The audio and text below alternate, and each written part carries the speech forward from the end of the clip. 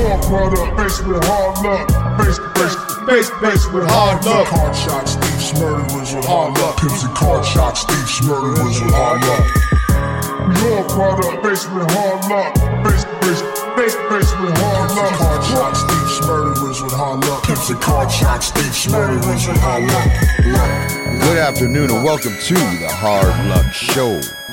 I'm your certified, qualified West Side host, Steve Lucky Luciano. Yes, ladies and gentlemen, welcome to the greatest show on earth. It's the Hard Luck Show. Coming from the bunker today, sitting across from me, my partner and co-host is Chumahan Bowen, American Indian, Southern Californian, elegant barbarian, and I am still savage in the virus bunker.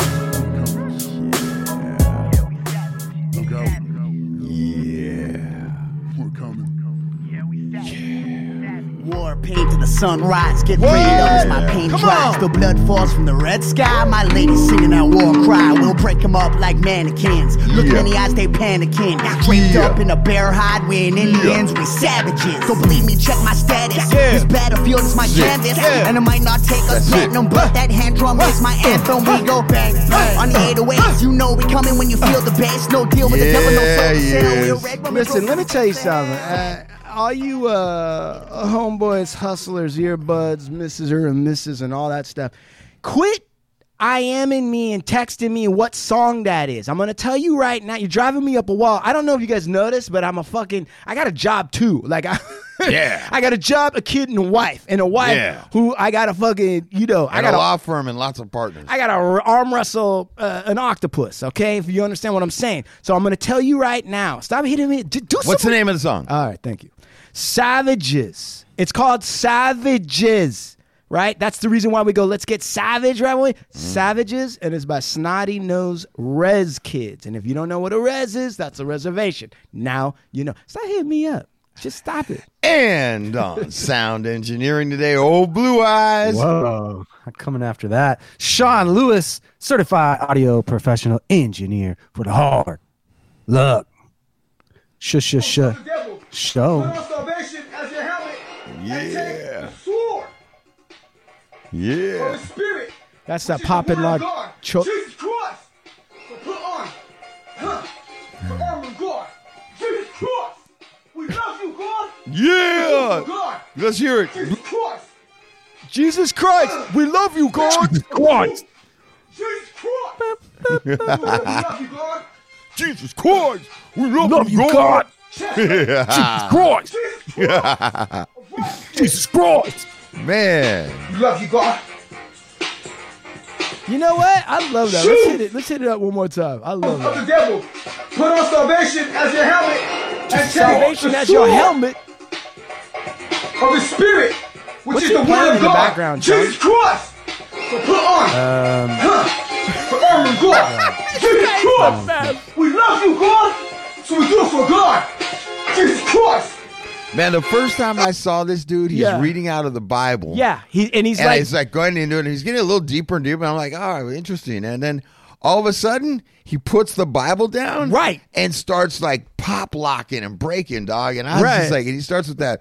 The shield, the sword, we love you, God. I was like, damn, this motherfucker on one right here. Yeah, well, dude, sometimes when the cholos catch Jesus, they get serious, man. You know what I mean? And the thing is he's got a red shirt, right? And it's got white Jesus across the top. And then the first thing you look at the dude, I don't know what kind of room he's in, but it's got like fake wood paneling behind him and some stools and like basic like generic like apartment carpet, and then like he's wearing his he looks like Timberlands and some like baggy jeans, stonewashed baggy jeans, and you're right, dude. A whole look going on. He like comes in, and then the whole thing going on over there. But before you know it, dude, so he goes from like modest beginnings, right? Yeah. Then you go to the next one, right? And now he's on stage, right? Now he's on like a. Because we love you, God. Here he goes on a big stage. He's got giant Bible. Put on salvation salvation. And he's got like the and like take the sword of preacher Spirit, headphones. which is the sword of God. Yeah. So put on Here he goes. the full armor of God. Jesus. And dude, you got to see this because now he's at one of these mega churches, Yeah. right? Sagging, same exact outfit Yeah. at a mega church, except this time there's a white pastor that looks like Kenny Loggins or Kenny Rogers, who like obviously just wants to catch some internet fame or something like that, and he puts him on. Now this guy's performing at like mega churches in Texas for Kenny Rogers. Yeah. Yeah. I wonder if he was able to turn that into any money. I would imagine something because the guy's getting a whole bunch of views. But I don't know. He probably had. What do you really think? I see your face. What are you really thinking, bro? Well, I don't know about that. Guy's a little sus to me. But hey, listen. What do you mean? I see your face. Listen, man. I don't know. I mean, listen. We don't know. We don't know. We him. don't know. Okay, so theoretically, but I mean, what do you mean? Like, do you think he's running a con? No, I don't want. I can't say that, man. Listen, I'm gonna be real careful the way I talk when Jesus Christ's name's involved. Are you serious? Yeah, man. I'm not trying to I don't know what that dude's spiritual relationship is. I'm not gonna. Right. I don't know. I just think that the dude's kind of, I think that the sherm is still settling in his brain cells. Like the bubbles are still coming up. I don't know what he's talking about, but hey, man, he's spreading the word of Jesus Christ, and You know what? It says that in the Bible. It says that in the Bible. There's that passage. You remember when those Christians are walking like in Jerusalem or something, and they're so happy and whacked out of their skull that the non-Christian guys see this, and the non-Christian guys are like, they come up to them and say, "What's making you happy? Whatever sherm you're on, right. Give Drunk us some off of that." God, yeah. And then the two happy dudes are like, "Man, we smoking that Jesus sherm. That's gotten on our brain. That's the worm inside our brain." What I will say is, I'm Go not ahead. getting down the guy too much. There's a lot of people doing a lot worse shit. He's not doing nothing wrong. But I'm not Dude, even. But he's just. Hey, he's, homeboy's got a Jesus Christ tattoo on his cheek. Yeah, It says Jesus He's Christ. committed. I give you that. He's committed. Dude's committed. Doesn't he kind of look like Diablo a little bit? What's that? Doesn't he kind of look like Diablo a little bit? I don't think so. Whoa, dude. Diablo. No, he doesn't look like. I'm looking at him right He now. looks more like Look Johnny. at Johnny. Okay, like Johnny Bear. You know what? You don't know anything about me. Oh, maybe he Remember does Johnny kinda. Z? He looks Right. like Johnny. If Johnny dropped off maybe about 100 pounds, he Yeah. looks like this guy kind of. Right. Yeah. Right. What happened? Did you ever hear back from Johnny Z? Our old people who don't know. We had an Instagram guy who wanted to fight Sean, if I recall correctly. He was ready to throw down on Sean because Sean clipped his wings a little bit. He was like, "Johnny, you fucked us, Johnny. You fucked us." And then Johnny was like, "Well, hey, listen, I know I come off as a nice guy, but okay, and you know what I'm saying? But like, you know what? I've got dark parts of me too, and you haven't seen those yet. You know what I'm saying?" And if Mr. and Mrs. Earbuds recall, he even said, and this might have, and I've heard a lot of things in my day, but this might be the craziest, most Jasper bullshit I ever heard. He even said that he's no punk, right? He's from the street. And Johnny Z said he wouldn't say quite that he could win a fight with Steve Luciano, but he did No, he say, definitely didn't say that. no, but he did say he would get some licks in on his way down and that you would walk away with some kind of wound.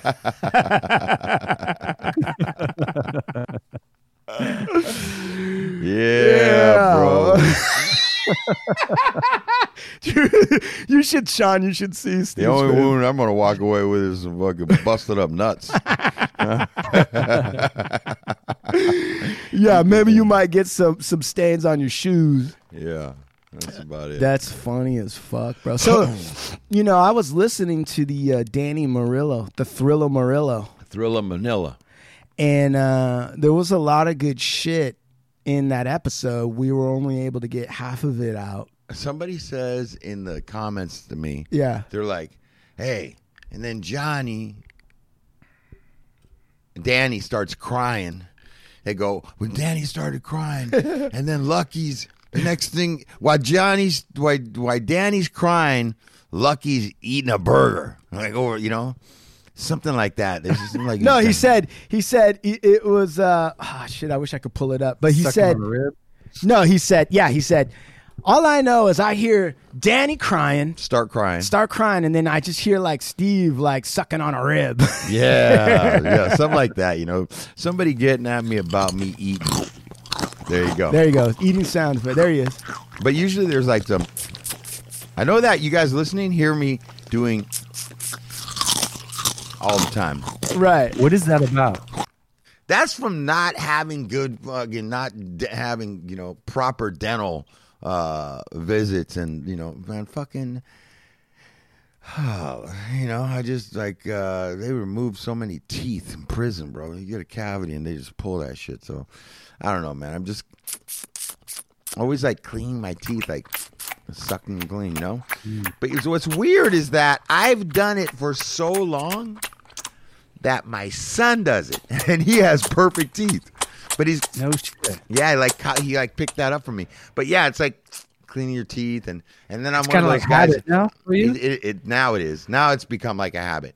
But also the other thing is, I have a real bad habit with like breaking off like a book of matches, Right. And, like cleaning my teeth. Or I know. the cellophane, or This is why I do that shit, man. Like, and I remember like when I was a kid, my dad would eat a meal or something like that. My dad would like lean back and like he'd always grab like a little fucking match or something, and you like do that. And I don't know how I started doing that shit too. I just, If you notice, I was at Costco and I got some fucking holy shit, the guy got high-tech toothpicks for you, man. Toothpicks for me, and he put them right here Nice. at the station. Yeah. That's awesome, bro. Thank you very much. I'm gonna take a picture of these things and post them. You should. So for all you people that are concerned with that and what I'm doing, and that at the unappropriate times you're hearing plastic wrappers and me chewing, and I get hungry and I just can't stop. I have to eat. I start getting dizzy and lightheaded, and I need food. I need some, But what I'm going to attempt to do starting today. What's the date today? It's 5/23/2020. So what show is this? Is this 80? Shit, bro, we're past 80, and I don't know Oh, because no, but 80's about to come on Monday. no, 81. 80's about 81. No, 80 comes No, on 80 Monday. was part 1. Sean? No, 79 was part 1. Sean? I think. Let me look. Yeah, look. Got to do everything, I'll bet you right now. Want to put a little money on it? I don't know. I feel like we did You don't want me to pull it up, do you? Yeah. Oh. Pull it You're all the gonna way be, up, You're going to homeboy. be feeling bad if I pull it up. Go ahead. I mean, ain't the first time I felt bad. Okay, all right. Shit, I'm a lawyer, bro. We feel bad all the time. 80. Danny Morello. Oh, 80. shit. Yeah, I should have bet you. Should've but bet me. I didn't want to take your money, homie. Okay, so let me You're ask trying you to something. pick your teeth. Here's my confusion. You want to hear my confusion? Oh, I'll tell you what's the problem. What is it? Because originally, when I sent the original copy, right, I sent the original copy one before Danny, and I don't know what happened, but I thought it was 80, so I sent 80. Sean, you sent that to Alex the Fat, and then Sean hipped me to the fact that, no, we skipped one somewhere. Oh, yeah, because you got 80 as the episode for the Indian. Right. And it's the Indian 79. So we backed up one. It was my bad. I admit it. Shit, fuck. Because here's why I got confused. Go ahead. Because when we were recording Danny goes, well, I was born in 79. Right. Because you had said, we're on episode 79. Well, that was also because we were just rolling at that time with it. Oh. And when I said we're on episode 79, I meant the last one we lit up. Oh, okay. And now I'm glad we got that fucking settled. All right. Anyways, so we were listening to him. Great show, part 1. So by the time you hear this, part 2 will have come on. Right, but I don't even remember where I was going. But the point is, Your mom busted his microphone. So yeah, I've that's been what you're sitting here, hearing all this. I've been sitting there like trying to screw this fucking microphone back in.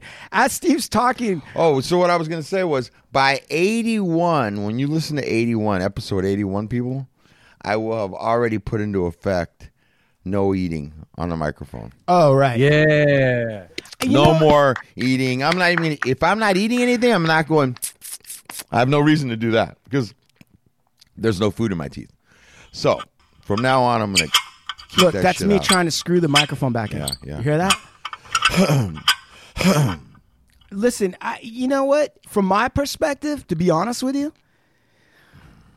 I actually feel like a couple of things are going on. Number one is, while I can understand that some people are like, oh, it's distracting. Like, for instance, even my wife, she'll be like, that's kind of distracting. And I told my wife, I said, listen, let me tell you something.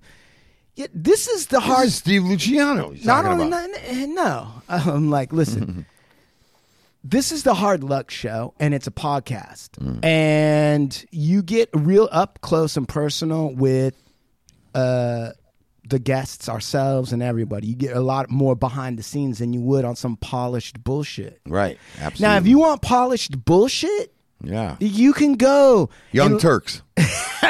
You can listen to that. Sean, come on, dude. What other fucking podcasts are there?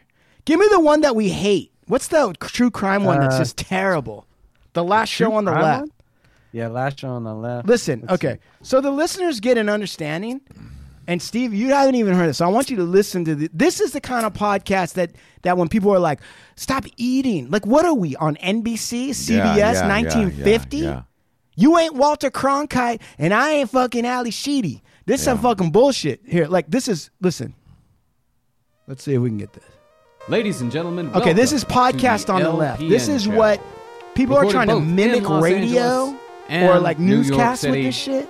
It's also like clearly Tom Hanks' son. Listen to this Oh, guy. we're talking Hanks here. We're talking the big Hanks, the quarantine Hanks. Oh hell no! The Turn that the shit off. coronavirus infected Hanks. Well, that would be fine. I didn't realize that Tom Hanks named his child Chet. See, guys like that never eat a rib when a guy who's been in prison is crying over dead homies. To me, that's actually more real because just because you're eating doesn't mean you're not feeling for the guy. Right. One thing has nothing to do with the other. Dude, they have barbecues and fucking cookouts in the hood all day, every day. Yeah. Right? And there's a lot of shit talked at those ones, and some of it's sad. Yes, Right? absolutely. And you know what? And I'm going to do you one better. It's so hypocritical. So hypocritical because people go to funerals all the time, and there's a dude in the casket, then they eat. They Yeah, eat before, absolutely. they eat after. Part of the celebration is eating. You see these Absolutely. Irish pricks running around, drinking and eating at a funeral and calling it a wake. Absolutely. All Always. right. So now everyone's like, a sound engineer or everyone is an editor of the news. Yeah, it's got to be all segregated. What Right. the hell? It ain't ever going to be this show. That's right. You know what? On those other ones, so part of me is like, you know what? Like, this is a new form of media. Mm-hmm. And they do this shit all the time with new medias, new forms. Like, for instance, originally, right, they tried to do radio. They just were using radio not as its own medium. By the time you get to Howard Stern, which is no surprise to anybody that I would say I look up to Howard Stern in his radio show. I'm not talking about The Voice. I'm not talking about Project X or whatever the other shit he's on. I'm just saying the way he ran that show was pretty fucking good. Baba Booey. Right. So I'm influenced by him. And one of the things that I read in his book that caught my attention was one of the ways that he created his situation was that when he was riding into work with his dad and listening to the radio, it was super square, right? Like the radio was like, welcome to 870 AM. Today we're going to be looking at the weather and this is the news and da-da-da. There was no fuck-ups. There was no other sounds. There was no dead air. It wasn't real. Was no dead air. And he said there was like, because I think his dad was like a station manager. But in any event, at some point, this little fucking Howard Stern prick guy with his dad in the car, at some point, life intervened and the person who was running the show made a mistake. Like he dropped something. Right? So the guy's like, today, easy listening jazz. You heard the soul sounds of Yellow Belly Lead Butter. And he was in there. And then some shit fell. And Stern said, at that moment, I was riveted. I was actually paying attention to the show because something unexpected happened. Right. So my point being Gotcha. is like, the potential for what a podcast can actually be is beyond what radio is. Radio is a medium that happens in real time, in the sense that there's a broadcast and it's broadcast always at the same time. And there's limits to it because it's so expensive to fucking produce. Gotcha. You gotta have a giant building. You gotta have cocksuckers down opening doors. You gotta have a sound engineer. You got some bald prick behind a glass, moving dials. Mm-hmm. But for a podcast, it's way more intimate. Mm-hmm. There's no time constraints. Mm-hmm. There's no network cocksucker suit on your back telling you what's what. Nope. You could say whatever the fuck you want. That's right. All right. So, having said that, and we've always said that this show, part of this show's appeal is going to be like the listener, Mr. and Mrs. Earbuds, are going to be a fly on the wall to some real conversations. Right. So, when people complain and by the way, it's not a lot of complaints, I don't think. But when people notice that you're doing your own natural thing and being you, Yes. and it's eating a little bit, and they think like, oh, it's got to be a super produced, super professional show, I push back on it a little bit. Maybe there does need to be an intervention. Yeah, you can be teased about it. I think that's funny. I think that's legit. I think our show on the technical side is extremely professional and produced. Right. Right. Which, thank you, Mr. Sean Lewis, Old Blue Eyes. Old Blue Eyes. Oh yeah. And I Turn think up your that, mic, Old Blue Eyes. I can barely hear you. Sorry, man. But I think we're free flowing in the context, or how we approach the show is real. It's unfiltered. It's and our show, as far as like editing goes, isn't like majorly produced. Right. And all this other shit. Hold on, yeah. Right there. Sean, you work on some other shows, right? Yeah. Okay. Now, one of the shows you work, go ahead and say what is the show? I work on Finding 40 with Liz Glazer, that's on Spotify, and then I work on Disinfect, another podcast, and then I work on a show called The End of Radio. Okay.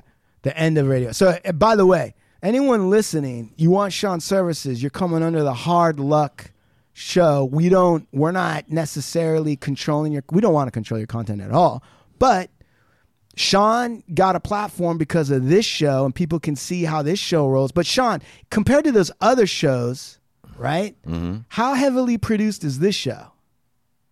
It's barely produced. I run some just kind of some gain reduction and that sort of thing, some leveling. Right. And when was the last time you had to edit anything out?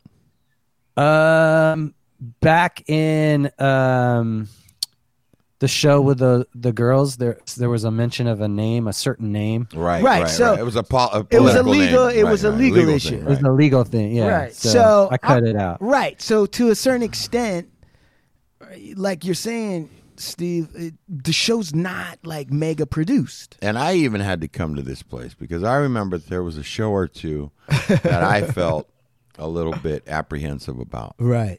And Shumahan really explained to me, listen, man, we need to let these topics be talked about. We need to let people hear this. And he's like, I know that you like things really clean and tight and this and that. And he goes, but that's not real life. Right. And we've got real listeners. Yeah. And so he just kind of backed up off of it and just let the show be the show. What we talk about and what's said, and we just let you guys have it and hear it. And there's usually no real agenda. There's no agenda right now. There isn't. There's not an agenda right now. That's to be the name of the show. No agenda. No agenda right now. No agenda right now. Yeah. No agenda right now. How's the show doing, Sean? It's doing great.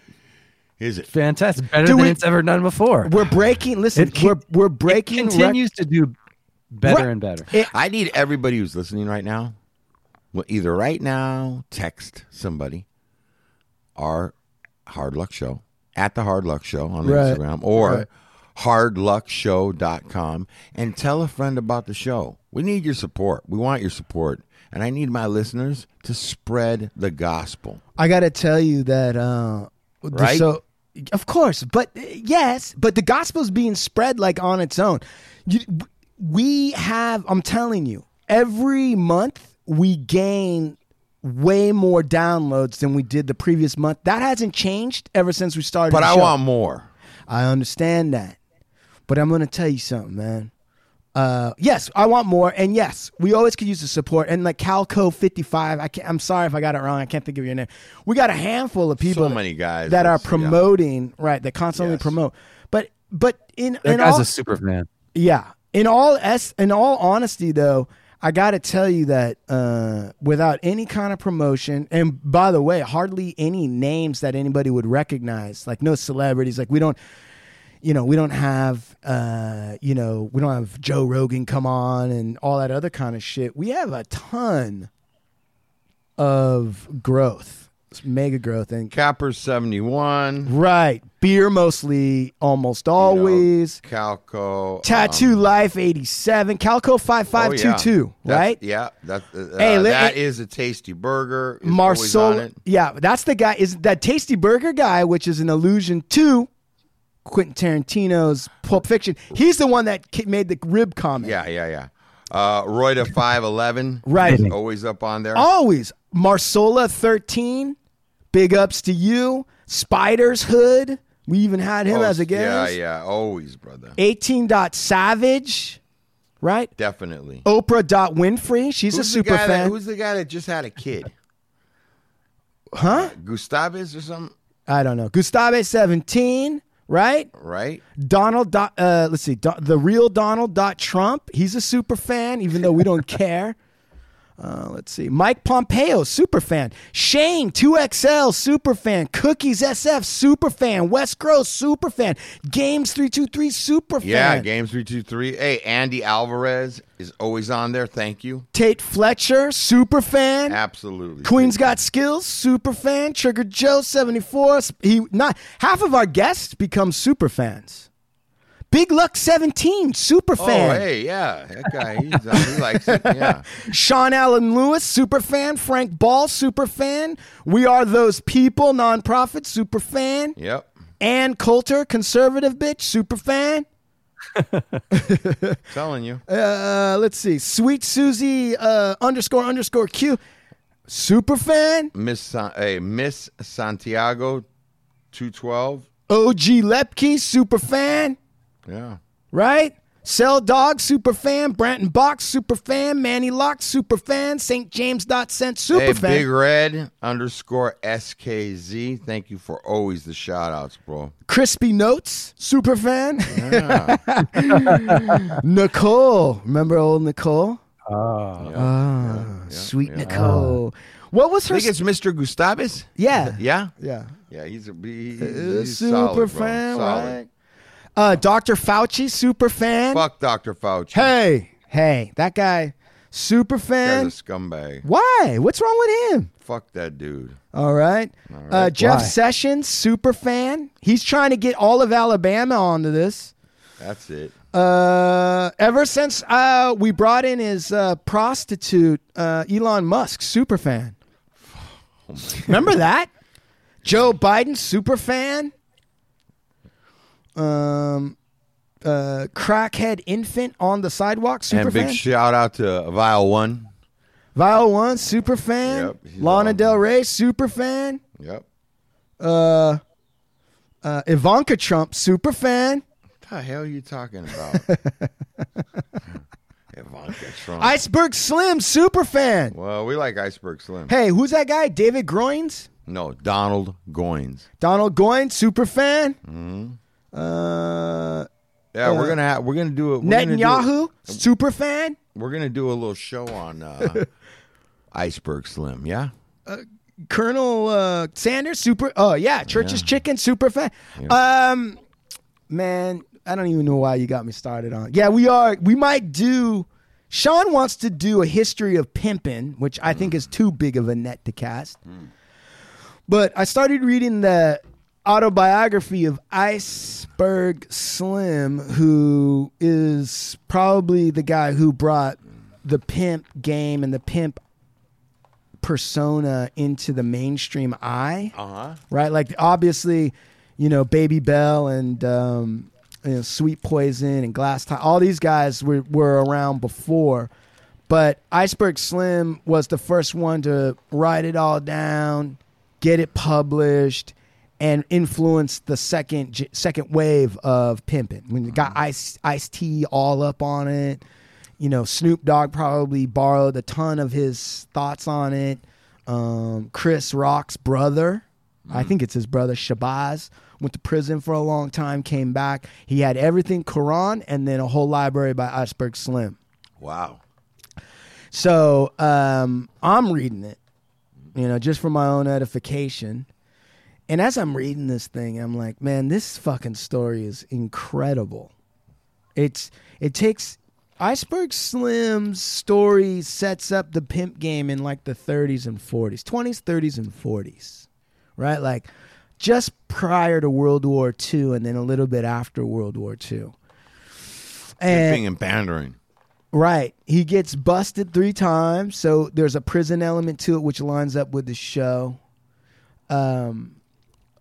All of the tales he tells are amazing in terms of everything from what it takes to be a pimp, and that fucking pimping is a skull game. Mm-hmm. It's a skull game. Like, you got to be smart. All the way to his life after pimping when he decides to write this thing. And he eventually gives up the pimp mantle. Because he's like, he realizes at some point that it's actually a bad racket. You're never going to make it to the top on a pimp con. So he moves off of that in his regular life and becomes an exterminator. Moves out west to L.A. where his mama was at. Marries this white woman he found at a hamburger stand.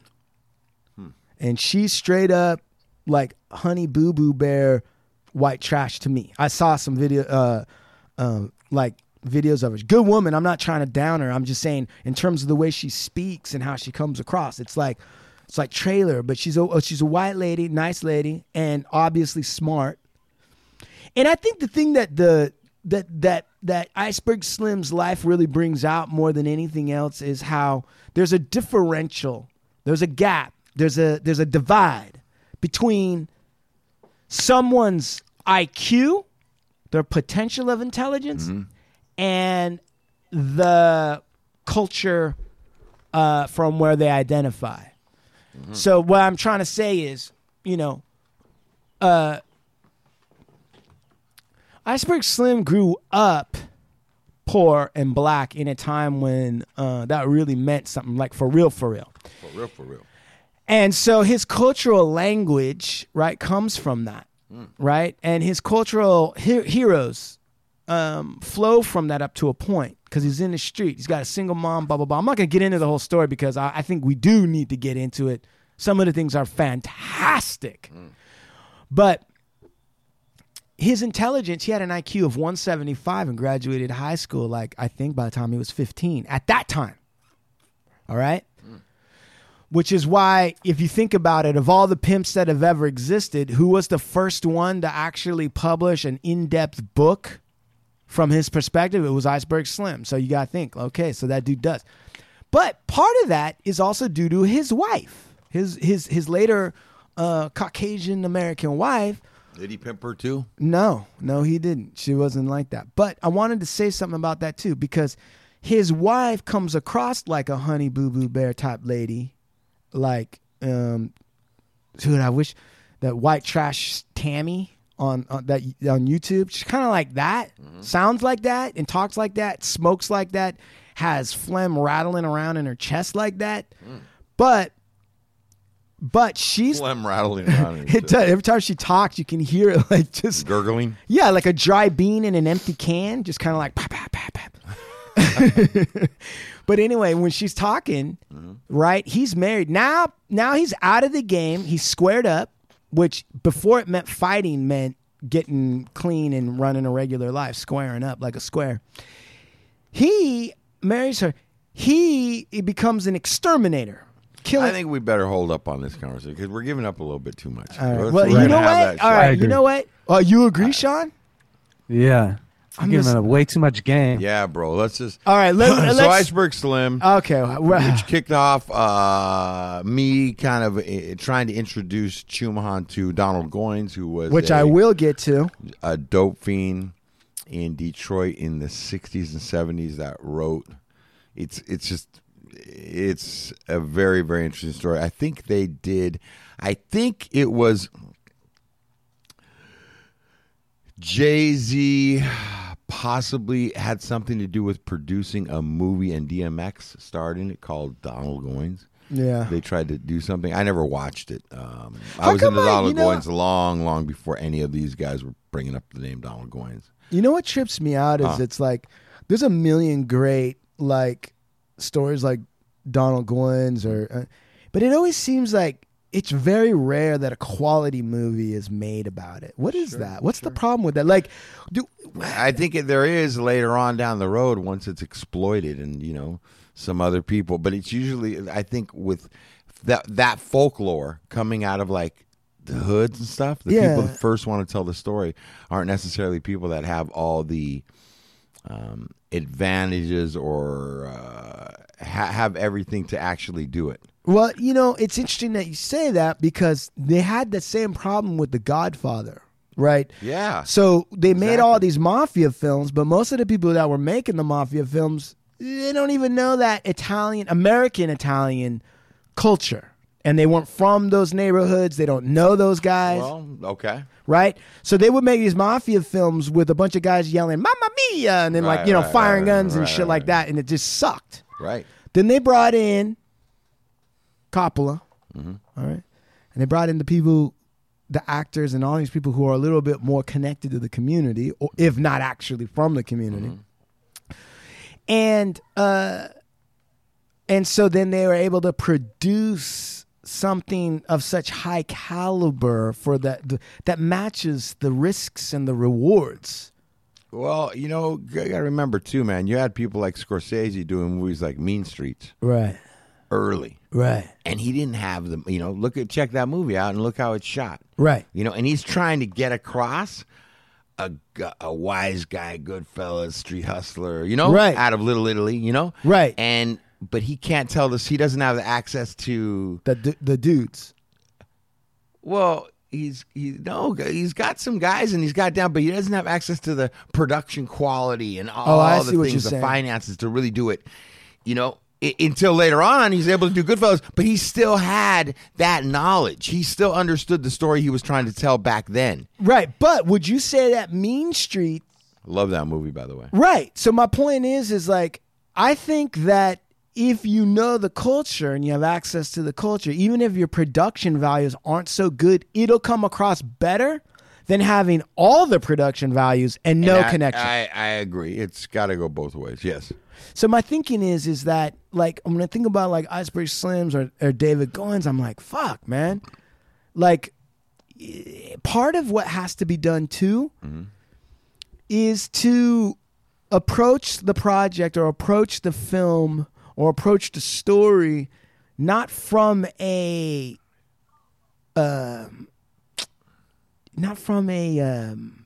like, oh, here's this wild tale and this is what it is. But you have to approach the story from an emotional standpoint of understanding what's motivating the people inside this story.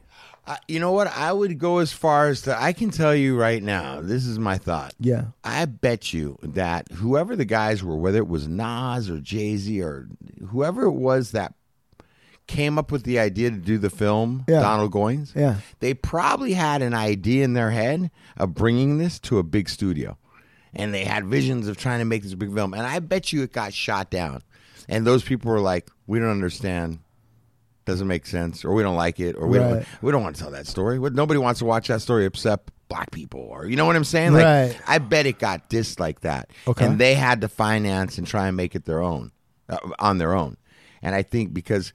I didn't even see it, man, because I think I saw clips of it and it just did not look like it was put together well at all. See, I think that's secondary to me. Like, this is my approach. This is my approach because there's a lot of shitty quality films in the sense of how it's shot that are fan-fucking-tastic. I mean, but it's because you've captured the emotion that's really in it. You can't make the film because you think that this film is going to put you on. You can't make the film because you want to be associated with that type of life. Because that's a different intention. Like, you're moving from a different intention. You have to let go of all that, including even the judgments involved against the characters from your own personal belief system. And you have to get inside the way a detective gets inside the head of a serial killer in order to truly understand. These detectives really, you know, when I was reading the Hillside Strangler's book, one of the detectives told the guy, like, you know what, you and me ain't so different. Like, I just took one left turn. And that's why, but we're in the same cell. I'm interrogating you. I'm on this side. It's all about dead women. You're on that side. Right. And I've had to go through and examine and look from your perspective what you were up to. Even had to understand how you enjoyed it. Even as though it makes me sick in other parts of my soul. I have to, if I'm going to actually catch up to you, understand how you feel when you're doing these things. So I think when you're making a film and telling a story, you also have to have the ability to get in touch with that. Part of what makes like an Iceberg Slim story so great is understanding where his heart is at when he's doing these things. And in order to do that, you got to look at him as a person and not as a commodity to yourself. Like, I think it's easy for people to say, like, well, okay, well, we're not going to judge him from where he's at because let's understand his psychology. That's still too remote. Right. Most of these studios and the people who want to tell the story, most of them are trying to make dough. So sometimes the subject matter is a commodity, even to the people who don't realize that's how they're treating it. They're like, oh, this is a piece of property that I can sell. That's true. But I'm also saying that you can't have that. You have that attitude. That agenda. You have that agenda when you're selling it, right? When you're in the studio when you're in the office with the other producer. You can't walk in with that. You can't approach it with that. But when you're trying to tell the story, oh yeah, you got to be into this thing of this is we gotta save money. We got to do this. You can't do any of that. Yeah, right. That comes later. That makes complete sense. I agree with you 100%. That's how you get past. That's what mythology is. Mythology. You know, when you think about, so that's why Goodfellas, watch out. Yeah. That's why Goodfellas is so good, is because you really get into Henry Hill's mind, his heart, his emotion. And you can see it's not just about why somebody does something, but it's also about, you know, how they feel about it, how they really feel, not how they want, not even how. And sometimes that gets in the way of a great story, is the subject themselves isn't honest with themselves yet. And when you approach and you're talking certain things and you're getting inside the story, you have to also be kind of aware that the ego of the subject might not allow them to be honest about how they feel about what's going on. And you have to be able to navigate not upsetting them with your insights, but at the same time being able to probe and pull out those real intimate feelings that they really have, you know? And that's one of the great things about the Iceberg story is that I think it's because of his intelligence. He's pretty clear on how it all got started for him. So I think you need to read some Donald Goines too when you're done.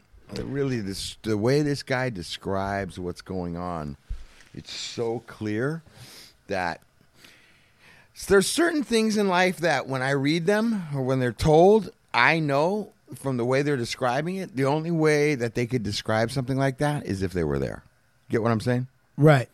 And Donald Goines was a heroin addict, and he just the heroin trade, the pimps, dope fiends, street people, who he's running around with. I mean, he just tells it from from that, it's just great, dude. The way he breaks shit down, man. So you guys should go check out some Donald Goines books.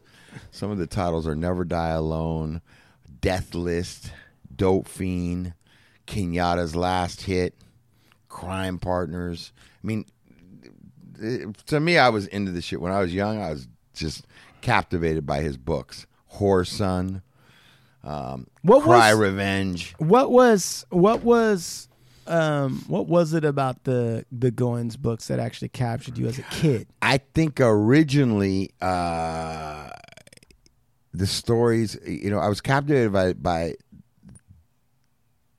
Metropolitan. I think Metropolitan Dope Fiends, like where this thing was like, I was shooting dope, man. So I was like caught up in that, and like there was like a lot of crazy shit that goes along with that lifestyle when you really look at it. And I was intrigued by the New York City whole thing. And did that seem like a connection to your Italian side? No, just like it's just like the whole like being. I would think I was trying to understand being strung out on this drug, and by hearing and reading about it in other cities across the United States, I felt like I was a part of this whole culture, if you want to call it. Yeah. Well, wait a second. Addiction, or whatever you want to call that. Were you using at that time? Yeah. I see. So for you, it was like a whole cultural thing, and you were looking at it in different cities. Yeah, how it goes down, and what are the dope fiends doing? And they're talking about shooting this China white dope, and out here we're shooting tar, and it was just like all this scurviness, and like that. Finally, I picked up Donald Goines' book, and I was like, damn, this motherfucker's writing about all the shit that's really going down in the rooms that people don't know about. What is it about the culture and the rooms that people don't know? What is it that attracts you to that? I think it was like the hustle, the drugs, the dealing, the scheming, the overall, the way it's distributed, and like the whole, the best dope, the strongest dope. I don't know, man. Like the whole thing was like this dark thing that you're wrapped in, and there was part of it that was intriguing. I think that there's something about it that, there's something about it intriguing. You find that all intriguing. That's how you even fucking pick up a syringe and put it in your arm. Yeah, but like, so when you pick up a syringe and put it in your arm, right? Do you know? I know I'm talking about you. Mm-hmm. Do you know at that time, like, it's not going to end well? No, you don't. Despite no, what do you think? I think the very first time you pick up a syringe, at least for me, yeah, what's going through my head is there's still these scenes of these movies playing from grammar school. You do heroin, you're gonna die. You OD, like, So I was like, the first time that a needle was going in my arm, I was like, is this gonna be it? Well, that's what I mean. This isn't gonna end well.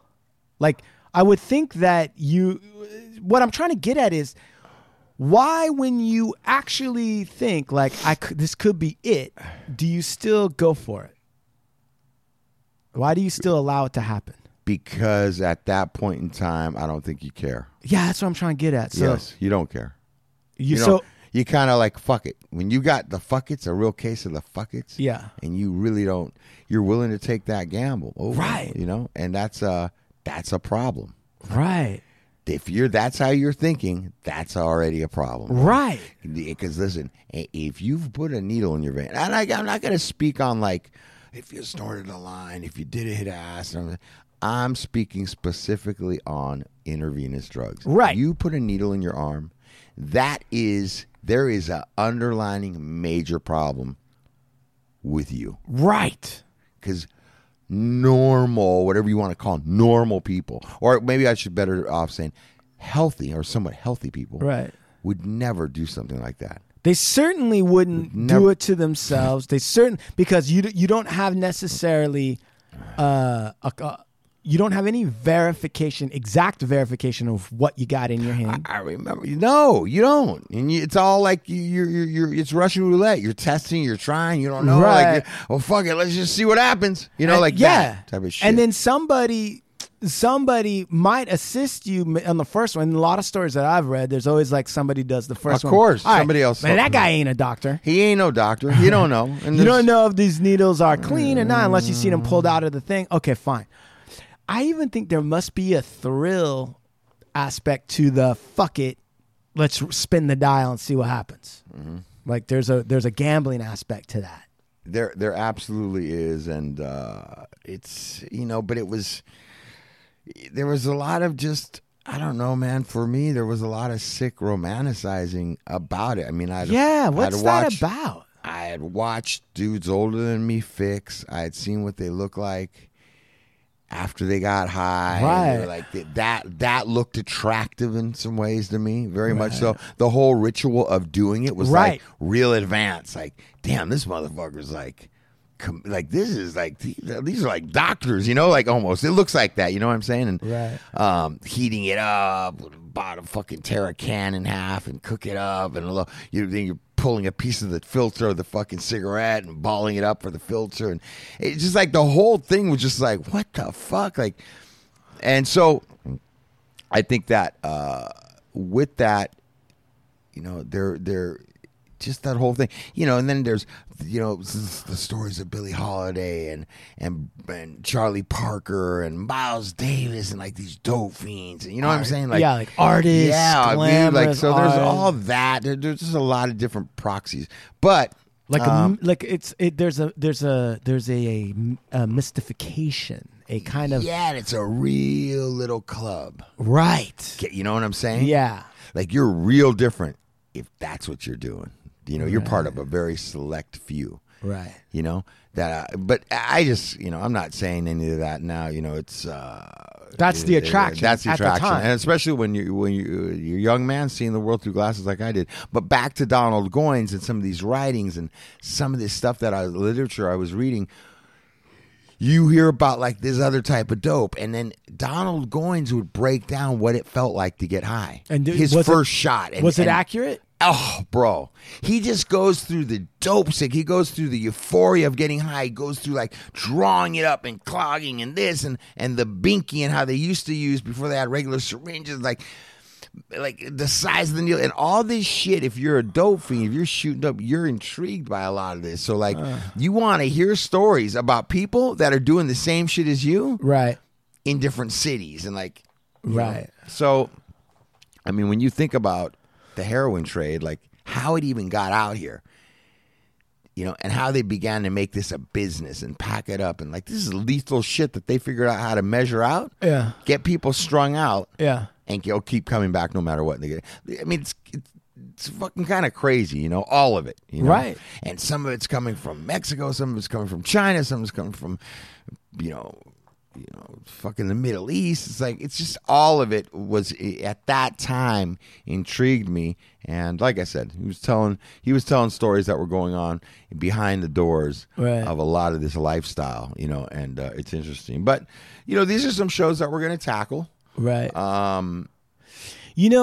Just as talking to you, and sometimes when we have these moments where we get like an intimate conversation with Steve Lucky Luciano, and it's always fascinating. There's always, and for all you fuckers are going to text me and say, quit sucking Steve's dick. I'm not. I'm just saying what's real, which is that it's interesting when we get into these psychological aspects. It goes right to what we were talking about, what makes a good movie for somebody who's gone through these things, and what kind of makes a shake and bake movie. Mm-hmm. And it goes back to the opera song when we had that music show, right? And you saw it. And what was the British game show that the guy was on? What was that? It was American Idol, wasn't it? Yeah, it was British Idol or something. Maybe it was American. I think it was British Idol. Anyway, it doesn't matter. The point is this fucking ratchet-toothed British chubby cell phone salesman comes in and knocks out this opera piece that Nessun Dorma, Pavarotti. Yeah. Nessun Dorma. That's right, my good man. Yep. But Nessun Dorma, right? So I've been studying opera, as you know. I bored the shit out of you and your friend the other day when I went through. No, you didn't. Okay, good. I love that. So Nessun Dorma, right? And I had no idea that this was going to happen, right? So I've been sitting there. I started out with Mozart, just his life first, okay? So I was like, you know what, man? I want to really know about this guy because I watched the movie a million times and I love the movie, but is any of that shit real, Amadeus? Then I got the biography, got through that, and I was like, no, it wasn't real. It was real that he was a genius. It was real that he did all that shit, but he wasn't a big kid and he wasn't all fucked up. That's false. That's just people trying to mitigate the fact that he was a genius. A genius, right, right. Then that led me to studying his operas because apparently it's German. Now you think about opera, it's an Italian thing, right? It's an Italian thing. Puccini and all that, yeah. Rossini, Puccini. What's some? But but the thing is, right? Here's the thing. Caruso. Yeah. Here's the thing. Italian language lends itself to opera. Absolutely. Okay? Because part of opera, when the sopranos, by the way, the whole idea of a woman singer who you can't deal with because she's got too many demands and she's sick and tired of your fucking face because she's the greatest thing since sliced bread and she's a prima donna, comes from actual sopranos back in the 15, 16, 1700s who are these great singers, these women singers. Not the show The Sopranos? No. Okay. No, but it's interesting that it was called The Sopranos, knowing about opera's background, and that's a whole different thing. But the point is that all the sing culture that we have now, all the pop culture that we have, Beyonce, Madonna, fucking Rihanna, all that stuff actually is derivative of the arias, which were the pop songs in an opera in those times, 15, 16, 17, 1800s, right? And so Italian, because of the vowels, the way it ends in the vowels, allows these prima donnas to do vocal flourishes really easily.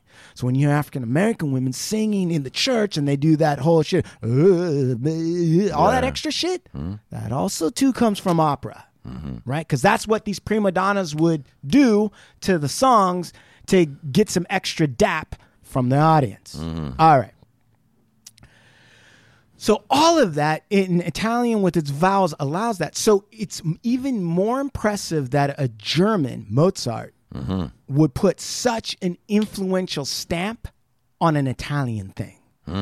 Because German, no matter which way you slice it, it's like eins, zwei, drei, schnell, tung. Like none of that makes sense for trying to do trills and all this other shit vocally. So for Mozart to come along and actually reinvent opera for a German-based language, because at that time, opera was like the movies now. Everybody was trying to get their own national studio going. Italy got ahead of everybody. Right. Because it was... And as they usually do. Right. Well, that's where Rome is. That's right. Okay, let's stop fucking around. So the point is so everyone else trying to do it, Mozart actually did it and leads to, and eventually, so I started studying all the opera. Well, as I'm studying, what comes to the forefront but Steve Lucky Luciano's favorite fucking opera song, Nessun Dorma. Right? Nessun Dorma, the one that made him tear up from the X Factor that we listened to. I can't remember the music show. It was American Idol, bro. Okay. It was, don't you remember the main producer of American Idol? Yeah, that fucker. What's that guy's name? Simon Cowell. Simon Cowell. He was on it, but everyone else was British. That's the only reason why I said maybe it was before it came to America. I don't know. Does it fucking matter? No. Okay. What's the matter? Okay. What's the matter? What's the matter? It doesn't matter. All right. So the point is so I'm listening to it, right? And I'm like, and then this is in my like 15. Were you listening to it aside of when we were listening to it together? The first time that I became aware of it was when you showed it to me at that show. Right. So while I'm listening to the history of opera, right? So in the morning, sometimes I'll go on and get professor lectures. Right. Okay. Now you listen to some opera? Listen, we're gonna get there. Okay. So I'm listening to lectures. I got into opera through the back door through Mozart. Then I started having more respect for the Italian stuff. Then I understood where it started to come from. And I went and got professor lectures that you can get now online. Anybody can do it. But I'm running in the morning 3 hours. So I got 3 hours to sit and listen to lectures on opera while I'm running. Nessun Dorma, your favorite song, comes in. And not only that, but I get to listen to where that comes from. Because that's just one song from an overall opera. Right. And it comes from Puccini's opera Turandot. Yeah. Which is about the daughter of this Middle Eastern king, I think. That's why it's called Turandot, Turkey. And this prince caliph wants to marry her, and there's these riddles, and he's going to figure out, he's going to marry, she doesn't want to marry him, and he says, okay, I figured out your stupid 3 riddles, you're going to have to marry me, or you can find out my name before sunup. You can find out my name before sunup, and then I won't marry you. And so that song, Nessun Dorma, right, is really, the title is Let No One Sleep. Yeah. Right? Nessun Dorma. Let no one sleep is what he's singing. Let no one sleep. And that's the one that makes you emotional. Yes. And let me tell you something.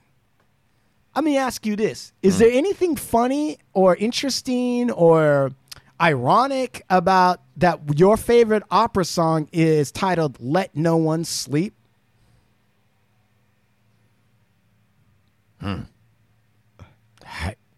She must say, "Hey." I don't know. Think about it. Let me ask you a question. Before we started the show, how much sleep had you gotten? Before we started the show? The show in general. Not a lot of sleep. Right. Not a lot of sleep. Right. You were telling us in one of the shows that like you might have like gone 3 years without. Oh yeah, bro.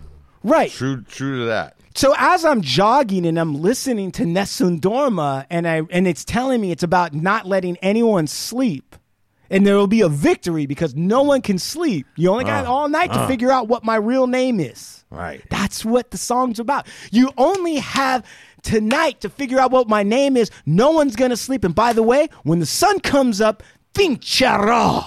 Vincerò. I like that. Which means I will be victorious. Let no one sleep. You will not know my real identity.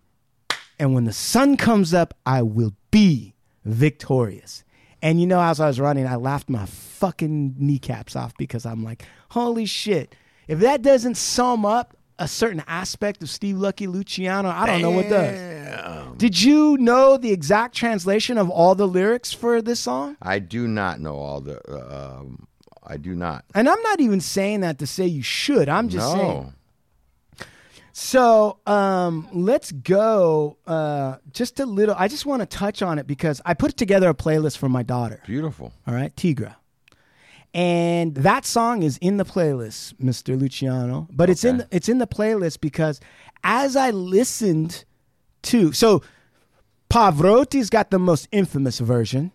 Okay, and there's multiple versions by different tenors. Oh, bro, everybody's done it. Right, and it's in every movie. Yeah, but I don't think anybody really understands what it means and why it's so powerful and all that other stuff. So I put it in my daughter's thing because I am teaching my daughter. I'm putting all of this music that I'm learning from studying classical and all this other stuff. Not that I'm trying to make her only listen to classical. I got her to listen to all the other shit too. Plus, my wife's got her on reggaeton, okay? So I'm not trying to do some kind of like classicist shit. But I'm setting her up to see the influences. Sure. But listen, opera comes from, right? Part of the vocalizing, the choral singing, comes from originally church music. All right, that makes sense, right? Absolutely. Gregorian chants. Right. Okay. You're like, All right. And then when that started out, okay, like, and we're talking, I want to say 1300s, 1200s, right? We're talking like Middle Ages or into the Dark Ages, something like that. I don't know. Somebody correct me in the exact date, but it's like that, 1200, 1100. The only entertainment in town was the church. Right. There ain't shit going on except plague and fucking rashes below your waist. Right. That was it. Right. Right. And that's, and maybe some fucking malto meal. That's what everyone's eating back then. Mm-hmm. All right. So you go to the church and you listen to this stuff. And at first the church is real, kind of like austere, really hard. And they're like, listen, you don't come to church to be one syllable for one note and everyone's singing the same shit. We're not going to get fancy. So it's like, that's where you get the Gregorian chants where it's like, boo. Then at some point, the church music and all the people who compose for church music becomes secularized. It gets out of church. And part of the reason is what they call the Great Schism. The Great Schism, what's that? Real quick, it's when there was 4 different popes and nobody knew who was the real boss. And the plague had also hit Europe. So as a result, people were like, okay, I'm losing faith in this because you guys don't even know what you're doing. So fuck you. I'm going to do my own thing and do it. At that point, a lot of the church music started to become about non-church shit. Right. Okay. One of the greatest composers of that time of this is someone named Josquin, who is an Italian. Josquin, who is an Italian guy, and he makes this song called El Grillo, which is about a cricket, not about Jesus, not about sanctification, just about a cricket. Can you hear that?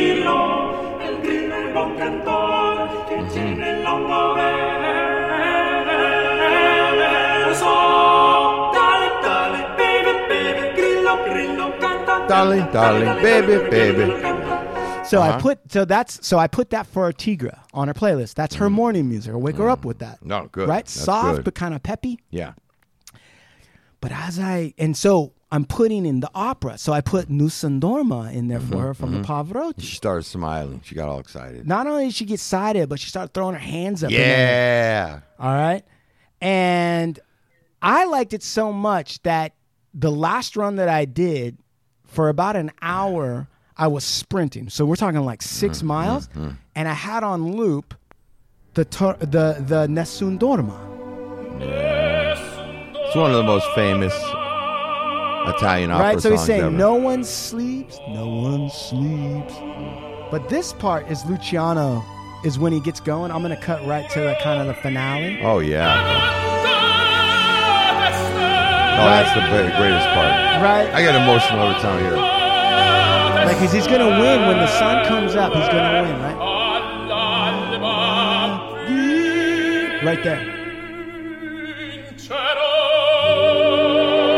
Now listen. Then listen right here. This is what makes...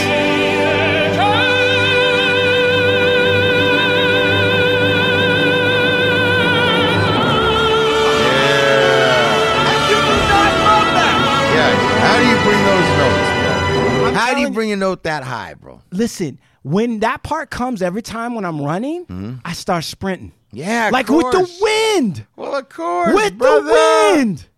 And when you get a visual on the guy from The Idol doing it, yeah, it just does something to you, man. Because I think it's like, as soon as you visually see him start to where he ends, that journey that takes what, a minute?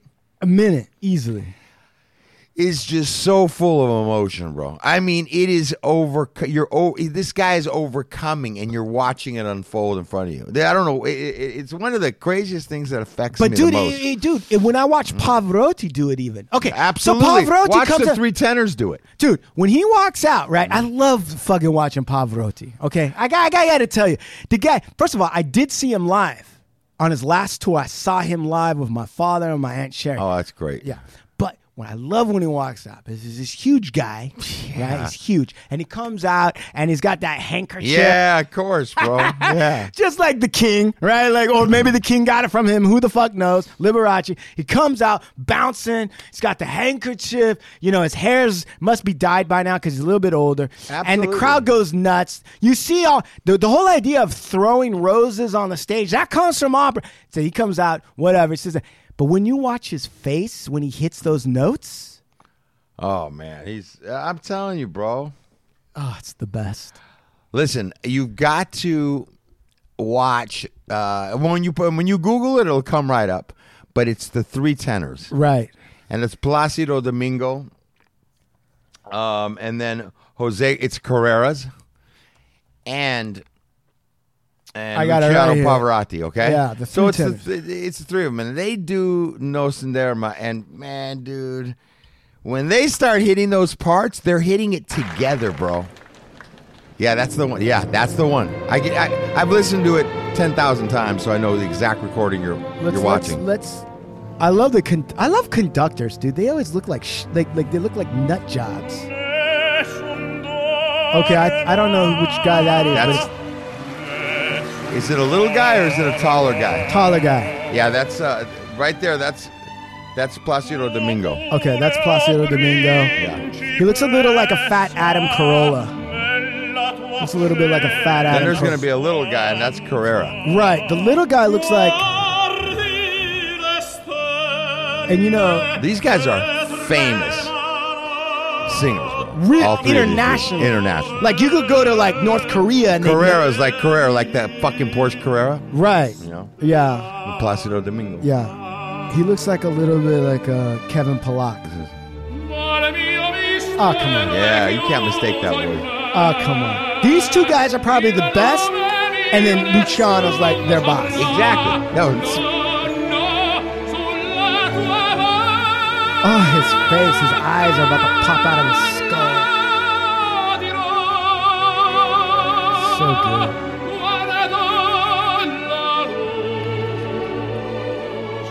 And these two guys are like his backup.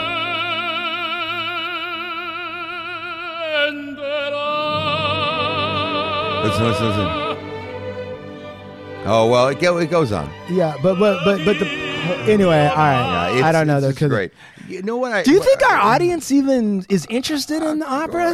If I'm interested in it, then they're interested in it. Now, I gotta put you up on game though. Go ahead. Okay. Right. I gotta put and listen, you listeners, put you up on game. A couple things. Right.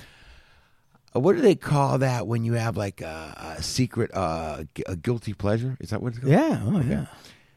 So I have a guilty pleasure. Which is? And my guilty pleasure is I like to get real nice and comfortable in my bed at nighttime. Okay. Right? Lower the lights, just a little light. Take yourself on a date or? No, and then I like to put on good Italian opera. Really? Right? Yeah. And read at the same time. Why is that guilty? But listen, the opera has to be like, a Nessun Dorma, and that'll work. But what I go to is a very, very, very famous composer, Italian composer. Go ahead. His name is Ennio Marcion. And brother, if you're gonna start putting playlists for your daughter, you have to put Ennio. He's one of the greatest composers ever, dog.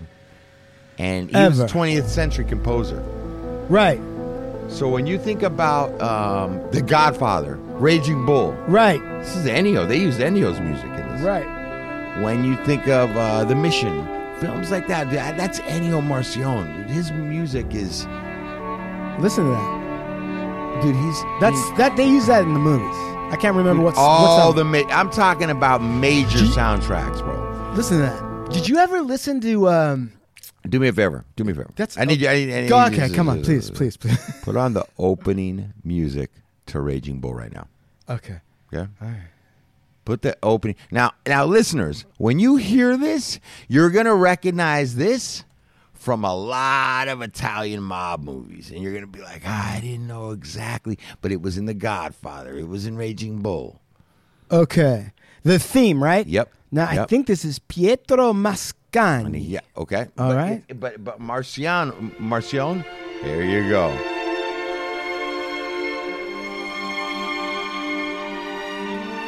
Marcion's the one who put it together for the film. Right.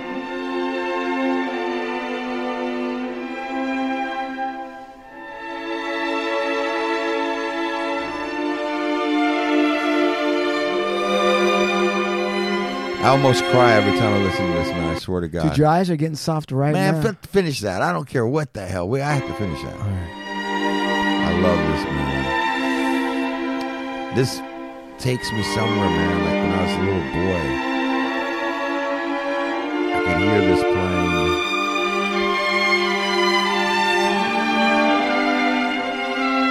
Like, how old are we talking?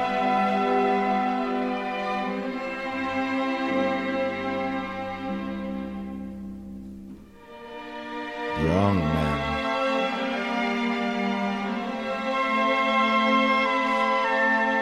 Do you have any memories associated with this? Yeah, song? I could. It's almost like I can see like my mom doing things around the house, my dad cooking in the kitchen. What would he be cooking? Scampi, something Italian. Yeah. And what did your mom do? Like just pick up? Like picking up stuff and cleaning up.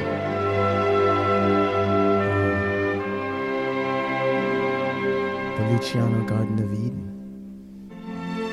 Right here, man. This is the build up on it. Man, I love this, bro.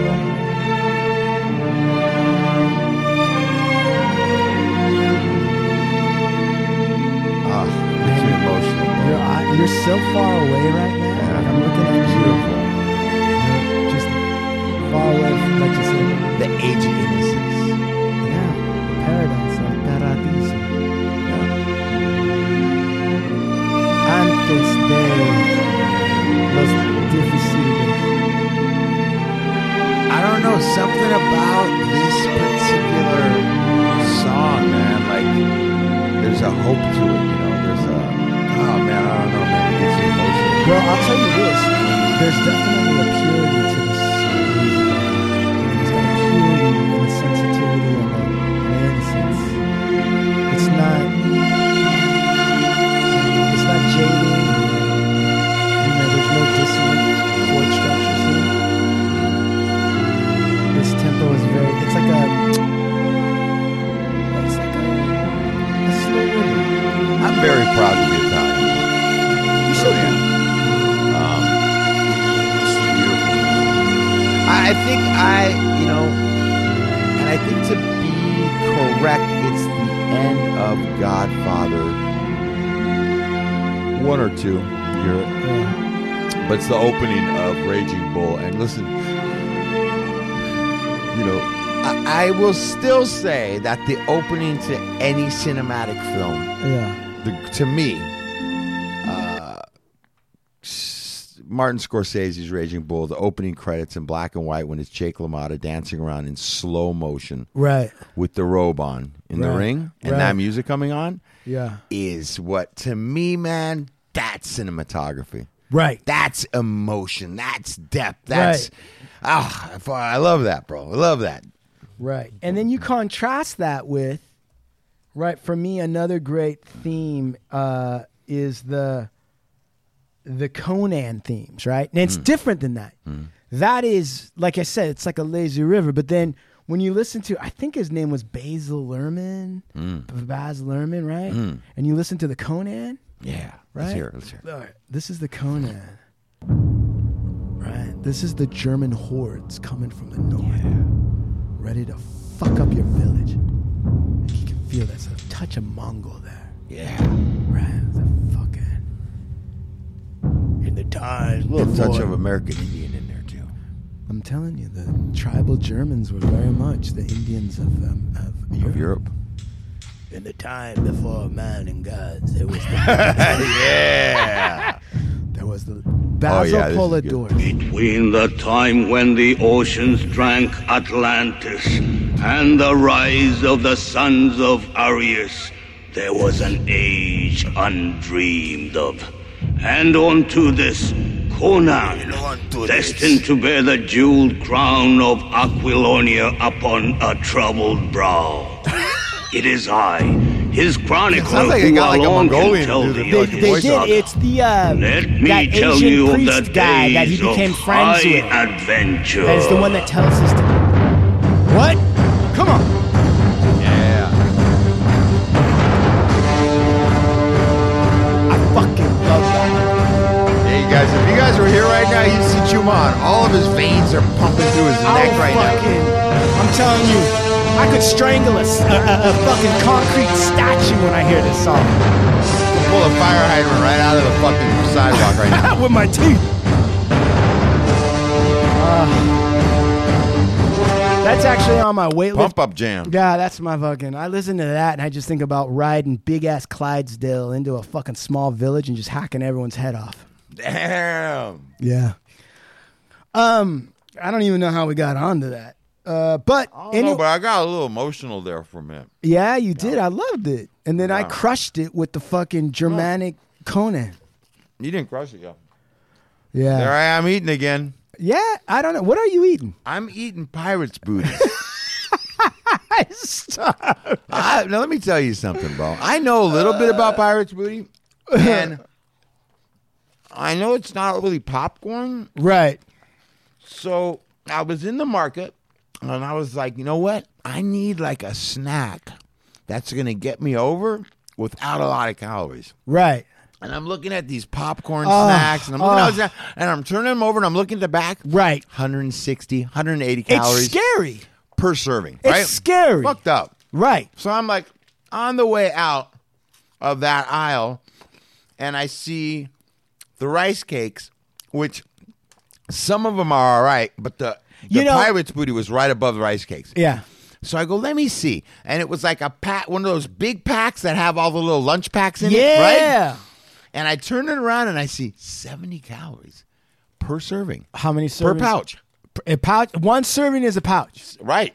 Okay. And I was like, and I turned around and looked, and I guess 12 pouches come inside this bag. Right. 70 calories. Let me tell you guys something, man. You won. The name of these are aged white cheddar.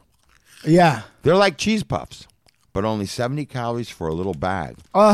It's wonderful, man. So that's what I'm having right now. It was like you won. But I remember you and me talking, and you were like, "You win," and you were like, "Lucky partner, I ate like 4 bags of fucking pirate's booty," or something you said to me like that. One day, you know? Yeah.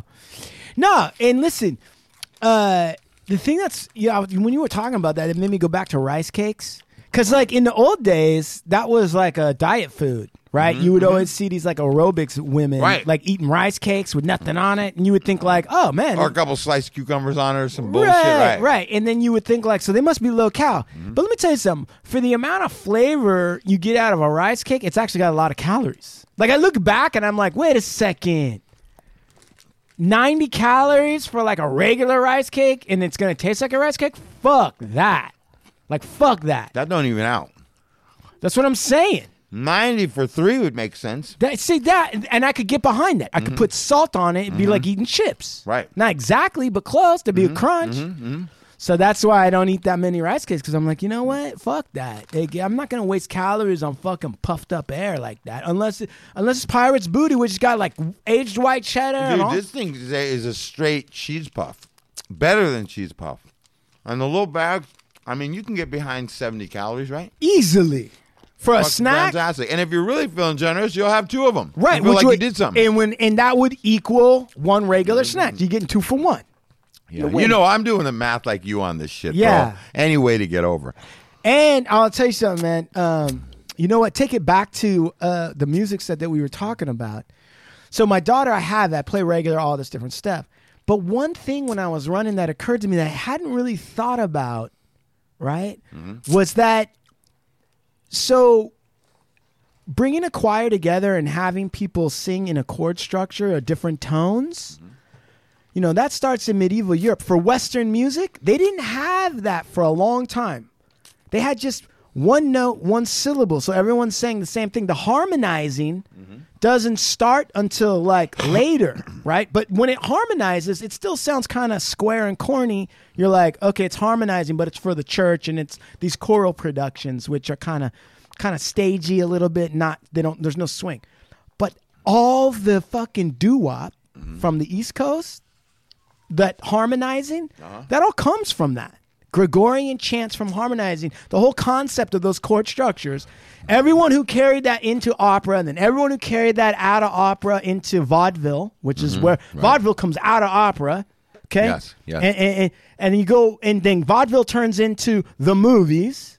Then the movies splits up into radio and fucking TV. Okay. All of that, plus the concept of mixing lyrics with music, and then eventually decoupling lyrics from music and bringing them back and forth and theories on that, which Richard Wagner, I don't know why I'm talking like that. Anyway, that guy developed it a little further. But my point being is that, so then when you get to, like, who's the big East Coast 1950s, 40s doo-wop guys? Is it like, like, I don't know what the names, what was that fucking, Sean, what was that? There was a, like, Jersey anyway, Boys? Yeah, exactly. Okay. So the whole thing that the Jersey Boys are doing, right, that doo-wop actually comes from this harmonizing that comes from church music, opera, madrigals, blah, blah, blah, blah, blah. Gotcha. So as I'm running and listening to that, I realized, wait a minute. Now, this might be old hat to you, but to me, it fucking blew my mind. I go, in glee clubs, right? Like that, you know, one guy has a little pitch, little whistle, and he's like, and then like 5 square assholes from the East Coast are like, good night, ladies, good. All that like shit. You're talking about like barber quintets? Yeah, barbershop quartets, yeah. and then the glee clubs at college with those assholes. Yeah. All right. All of that comes from that. But then I realized, wait a second, isn't that what the Beach Boys are? Aren't the Beach Boys basically West Coast doo-wop and fucking glee club? Absolutely. But why don't they sound like that, Steve? What makes them sound California? Sean, why do the Beach Boys... The guitar. Right. Yeah. I agree with Definitely. that. But the guitar has a certain sound to it, too. It's not just any guitar. Sean, what else? What are the other elements that make... Why does the Beach Boys sound like surfer music when it's really doo-wop barbershop quartet bullshit? Don't they have that, like, that sort of Hawaiian, like, guitar effect, like that kind of wobble? I don't know much about, like, guitar. They effect do. pedals They have a little bit of a that. twangy Hawaiian guitar, like ukulele-ish. Yeah, that's right. It's just fascinating to me that somehow California was able to adapt a very East Coast, very European-centric form and turn it into like almost Hawaiian / surfer / sailing music. Well, I mean, listen, bro, you're going down a conversation where you're going to be able to backtrack every form of music to that. I want to. Well, and you are. Right. From, you know, how the gospel and the blues break off. Yeah. And how blues is basically rock and roll. Right. Comes from the, you know, like. Right. Interesting different ways. What I will say is I wanted to say this, and that's that going back towards the chamber music, okay? Go ahead. What do they call? What were the tenors, the boys with the high voices? No. And this should be a show we should do. Okay, go on. What are they? They are called the castrati. Okay, but what is it? What is it? They're singing at soprano, Soprano. male Okay, soprano male level. sopranos. By the way, I have an example of a male soprano, and it's real fucking weird. Okay, we'll get to that right now. All right, thank but you. here's what I wanted to say was that another music that's captivated and intrigues me is I remember when I was a young kid, I saw a special, and I don't know if it was the Boston Church or Boston Orchestra or Boston Choir. Boston Pops? No, it was the church, Okay. and they call those the choir boys. Yes. It was a special. And it was in the 60s or early 70s, and bro, but the music, Which is beautiful. oh, dude, I'm telling you, some of those choirs are simply, with all the young boys singing, Yeah.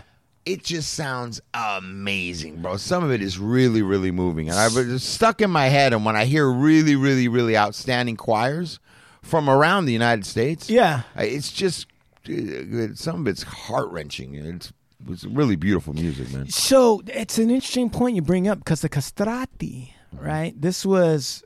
Now I'm thinking that's what Michael Jackson's appeal is. That's what Smokey Robinson's appeal is that those guys were male sopranos. Absolutely, they were sopranos. They call them sopranos all the time. Right, because that's such a rarity for a man to be in that thing. Usually it's a tenor. Can't hit those notes like that. Usually. Dude, we could do a whole show, by the way, from the stuff that I've learned. Marvin Gaye was able to hit notes like that too. We could do a whole show. Who was that guy? The Harder They Come? Jimmy Cliff. He was one of those guys. Yeah, All right. absolutely. Okay. Yeah. But the point is that the castrati at the time, which would have been like Middle Ages in Europe, and in Italy, they would castrate the boys. Right. Okay. The parents would. Because if you had a male soprano at that time, that was your worth money. Golden ticket. That's crazy. It's true. But that's crazy. It's true. But chop his nuts off. We're gonna get money for my boy. Back then they had. I mean, kids. Half of your kids died anyway. There was so much death and pestilence in Europe at that time that it's really pestilence, like vermin and disease. Pestilence, which is where I think pest comes from. You go outside to smell some roses and come back with a fucking disease that'll kill you a week later. Easily. Wow. Easily. The mother deliver 4 kids and then die on the 5th one. Right. I was just listening to a thing about, that time period, like medieval time period. And they were saying that if you had about 6 children, you would be lucky if one of them survived. Right. Wow. That's true. Crazy. Yeah. And Mozart, in fact, had multiple kids and only 2 survived. Have some fucking chafing going on between your legs, and next thing you know, they're chopping your leg off, right? Oh, dude. Gangrene. They had all kind of shit. They didn't even. You know what, man? We're going to have to do a show. Yes. Because there's something that I know I'm going to sound ignorant. Go ahead. But there's very clear time. There's time categories of Europe and I think the world. And I hear them and I hear people refer to them and I'm familiar with some. And I always... It intrigues me because I don't know them properly. Right. There's the Ice Ages, of course we know. Okay. But then there was the Renaissance time. Then there was the time of, what is it, Enlightenment time? Or the years? 1700s. Okay, then that's Mozart. Okay, name some other ones. Okay, so so what you just said, by the way, is hilarious because you're like, well, there was the Ice Ages, which we're talking 10,000 years ago. Right, yeah. And then you're like, then there's the Renaissance, which is like which I know, 1500s. But they refer to them as like these points in time. Epics. The Dark Ages. Epochs. Yeah, the Dark Ages. There's the Dark Ages, Medieval Ages, Middle Ages, the Renaissance, the Reformation, the fucking Enlightenment. Yeah. Right, the Atomic Age. Right. What they trip me out because I don't know them understand how they lay out in time exactly. Okay, so let's do a time show where we, for all the listeners and everybody, let's just lay it out. We won't get too in deep on each one. Was there an Enlightenment ages? Yeah, there's an Enlightenment age. That's where America was born. Was in the Enlightenment. Okay. The Enlightenment flows sort of like post-Renaissance. Renaissance means rebirth. Okay. What happens in the Renaissance is that Europe, after the Dark Ages and all the plagues, finally gets a breather, right? Like all of a sudden... Is Rome part of the Dark Ages? Yeah, it all is. Okay. It all is. That's when in the Dark Ages, even though... because now we got to get into all this shit, but quickly... The Dark Ages are called the Dark Ages because everything that Rome gained in knowledge at the height of its power was lost, or they say it was lost, because the barbarian hordes from the Visigoths and the Ostrogoths, which are old Germanic fuckers, they came in and sacked Rome and took over. By the way, there's just too many ways to go. Wait, isn't there the Roman ages? Yeah, but there are. Okay. But the Roman ages tend to be broken up by republic versus the emperors. And you can count the Roman eras via the emperors. And usually they collect them. So they go like, there's the era of the good emperors, which is like 1 through 7. When Marcus Aurelius is the last of the great good emperors. Right, then you get all these like weird fuck faces for a while. And then you get emperors that aren't even Roman anymore. They're originally blah, blah, blah. Dude, I don't know. There's a million things we could do with that. But my point is that, yeah, let's do it. Let's just do like a thumbnail sketch outline for everybody. Mm-hmm. And because I have outlines. I actually have outlines that I have already that's laid it all out from the Ice Age until now. In fact, we could have an awesome discussion about what is the Ice Age? How did it come about? What was its impact?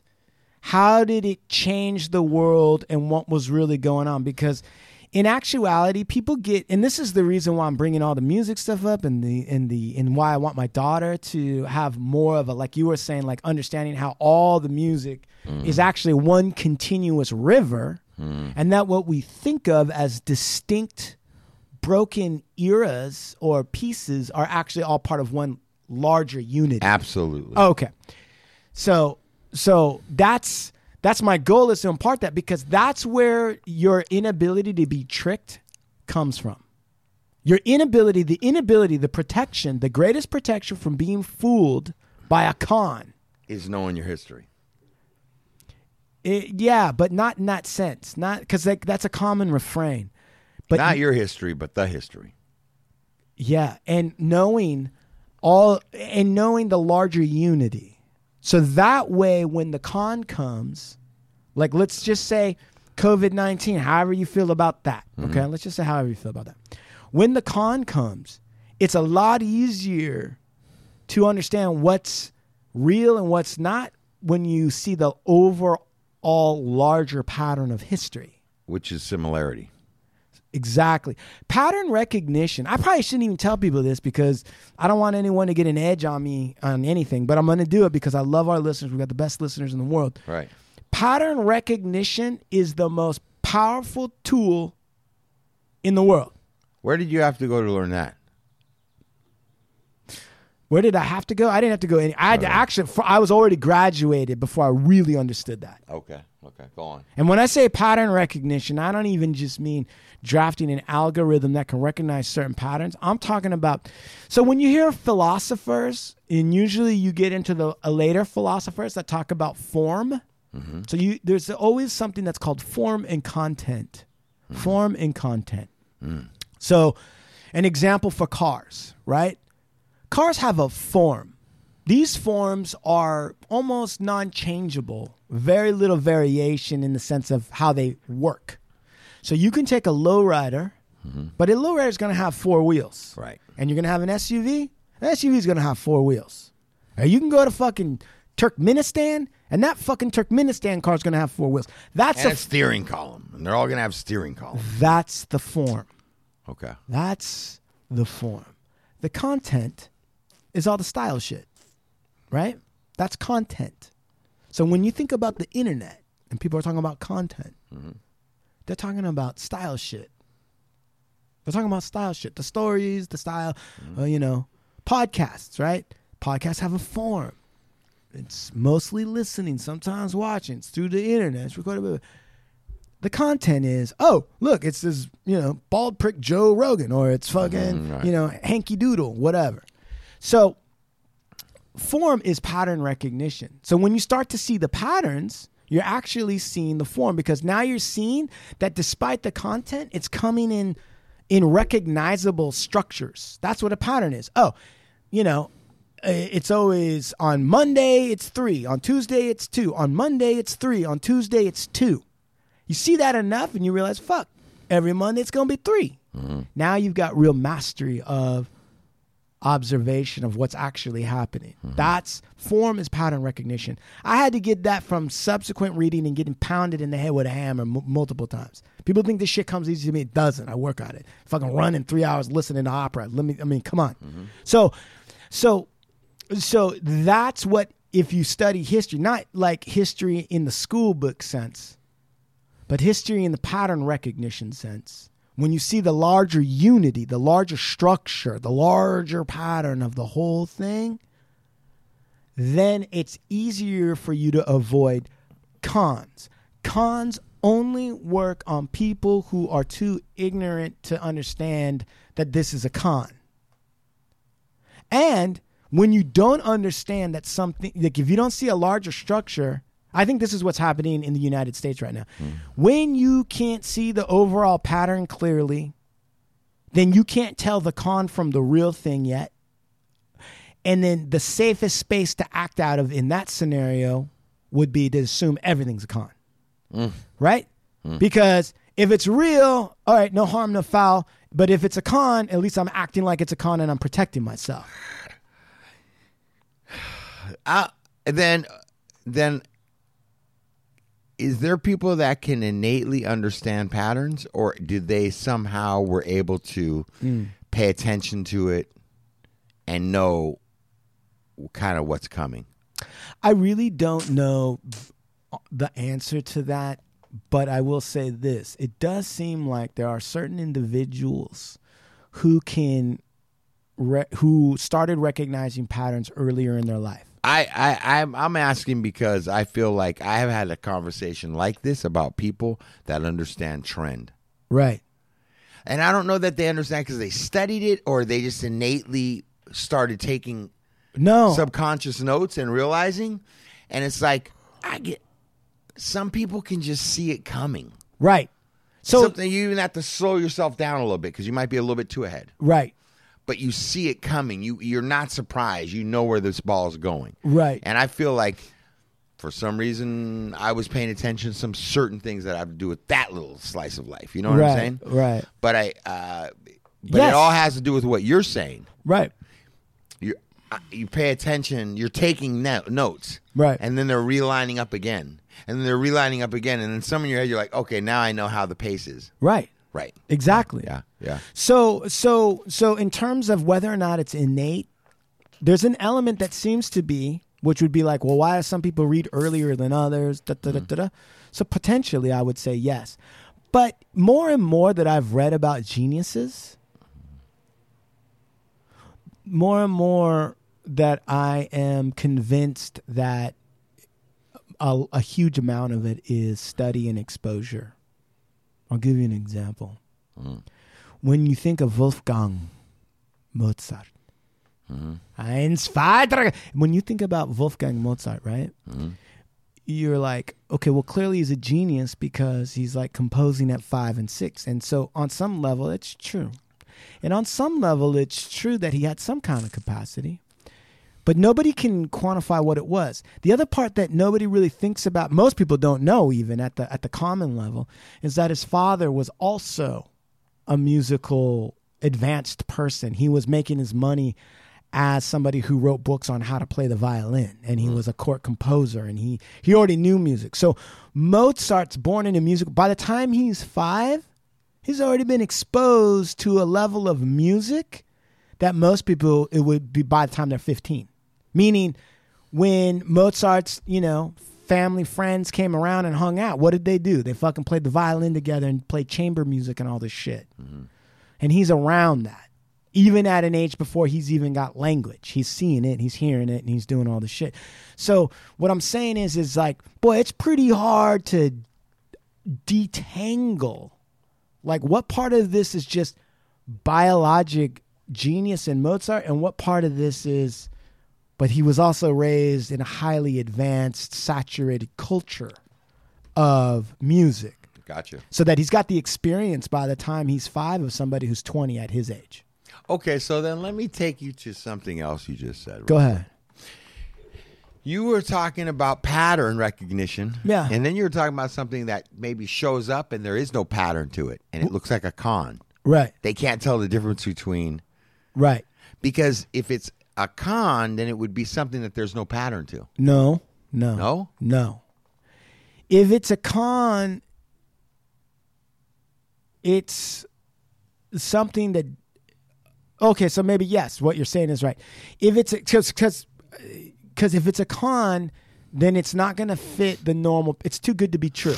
Okay. Right. So you're right. Exactly. Okay. Now, go ahead. Keep in the frame of what you're saying right now, because you just tapped on something that is I have a real problem with. Everybody right now, Steve's he's going down for the kill. I can see him hunching down in the tall grass, getting ready to nail a buffalo. Right? Okay, hit me with it. What is the United States government is giving motherfuckers $1,200 and an extra $800 a week and $1,000 a week to everybody for unemployment. Yeah, People are making more than they've ever made. They don't even make that. They're handing all this out, and I'm hearing about people that have never made more than $300 a week now making $1,000 a week. All right, and I say something about that don't seem right. Okay, stop right there. Stop right there. This is where there may be something to what you're saying, But the question is, right? So, this is good. This is good. This is like some fucking Sherlock Holmes shit, right? Methodology, my good man. It's got to come down to methodology when we start to think analytically. So, first you're saying something's not fitting a pattern. Absolutely. Okay. That's when your spider sense goes up. Absolutely. I got it. But the thing about the spider sense is, and saying something's off, we haven't located yet what's off. That's the part you got to be careful. That's the part where you could fuck yourself up. Because, yes, something's off. Something's not making sense. Something's not quite right. At that point, we must not jump to conclusions yet. Because we don't know what it is. Because I'm going to tell you, it could be, right, just based on what we've talked about here, right? It could be that some of the reports, like, I'm making more money than I ever made, and could just be the same. It could just, that could be bullshit. Like, if you scratch the surface and look at what people are really getting in terms of checks, right? Because I got friends who've gotten some checks too, and it ain't like they're rich. Okay, that's one. So you scratch the surface and you go like, okay, so what are the reports I'm getting, and who are the sources, without any judgment. Just like, okay, what is it? Is it accurate? So these reports, is it accurate? Or because of my background, am I prone to give more credence to certain reports over other reports because I'm already in that, right? So confirmation bias is what that's called. So you got to be careful on that. Everybody has to be careful on that. That's what caused the U.S. and Bush to say that there was weapons of mass destruction in Iraq when there really wasn't. Okay? Confirmation by, they wanted to believe that shit. The first rule in spying and covert intelligence from real analysts, not like, shitheads, but like the guys at the top that really are involved in something, is do not tell your spies what you want to know beforehand. If you do, they will see anything and everything that lines up with that. You can't tell them, we're looking for X. We think it's there. Find me evidence. Because guess what? Every spy taking a paycheck, every analyst taking a paycheck, and you're the boss, they're going to find it. Whether it's there or not, and they're going to give more credit. So, I'm saying. So, you got to be careful first when you go, something's off. What's off? Okay. What are the reports all the way to what's the evidence that I've actually seen? And then when you do the pattern recognition thing, right? So when we say that it doesn't fit a pattern, great. There's multiple patterns. You also have to check your own facility for what patterns am I not up on? Like I'm well versed in this area. Sure. And then there's other areas that I don't know the patterns yet. So, okay. So going forward, you were saying something's not right. And then you said, and then you were going to go somewhere else. So that's my point to everybody, to myself included. It just very much, each time I'm hearing about people getting $1,000 a week or an extra $800 or whatever it is a week. Okay, so without giving me a name. I know 3 people that are getting that type of money, and they weren't even making that employed. Right. They filed for unemployment. Right. So they got the stimulus. Yeah. Plus what they're getting for unemployment. Okay. Averaging out to around $4,000 a month. Okay, great. And they weren't even making that when they were out there? No. Right. Okay. So to you, that sounds like something's off because why? It seems like they're giving up a little bit too much to too many people. So you're saying like, well, wait a second. They wouldn't give up that much to too many people. Now, when you say they, who are you referring to? The United States government. Oh, okay. So unemployment is covered by whom? The federal? No. By the employers. State. Okay. California. Okay. So one thing you got to filter in is like, okay, so the government's giving a stimulus check. Now, I don't believe they're giving it on a weekly basis. I know I didn't get mine on a weekly basis. It's a month. I don't think they're getting monthly. I didn't get mine on monthly. There's two things going on. One is there's a stimulus check going out to some people. By the way, not all people. I've got buddies who aren't getting a stimulus check based on how much they earn. Okay. I run all my shit through the law firm, so technically I don't earn X, Y, and Z. Therefore, I can apply. Not to mention that we've gotten stimulus checks before that when we weren't in this time. I mean, George Bush gave out a stimulus check. I mean, we've gotten stimulus. I've gotten a stimulus check from the government a long time ago. So hold on. So I'm not saying you're wrong in a sense, but I'm saying to add to it is you have two governing systems working. You got the Fed who's given the stimulus check, and then you got the state who's given unemployment. Okay. Then you got to also remember that unemployment is so they can overlap. So it's not one source, and the unemployment in California is not going to be the same unemployment in Iowa. Okay. Then you also have to factor in like, okay, well, wait a second. This shit just happened, right? So it would make sense that two systems that are working might overlap in a fast-paced emergency situation. Now, if it went over a full year, stimulus checks plus unemployment for a full year, then it would even go further into your category. It's like, well, wait a minute, that's too much money to too many people. I already feel like it is. And here's the thing. Go ahead. From what I'm hearing. Right. Okay? Right. Hearing. Right. I'm not hearing guys that were making $400 and they had to fill out some paperwork in order to get the $400 a week or even $500 a week.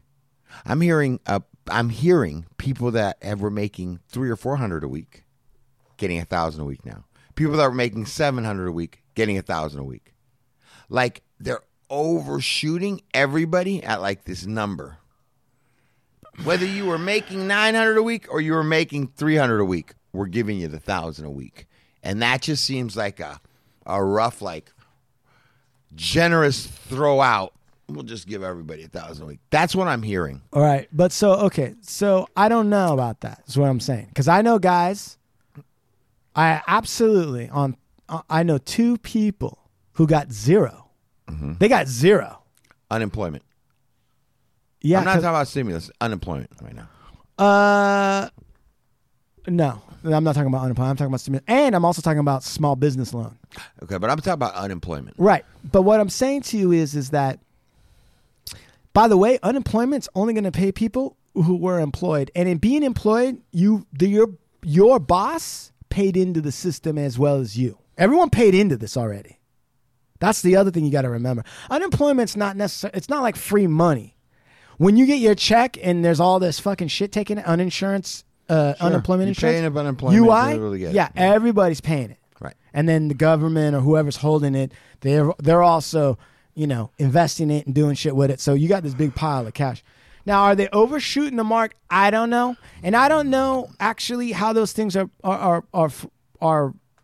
How do I say? I don't know how they're filled out. I don't know how you establish, because I know a lot of my friends, they like it when it's based on a check. They go on like they're like, I've had friends who've tried to like put their highest paycheck when it fluctuates as the standard.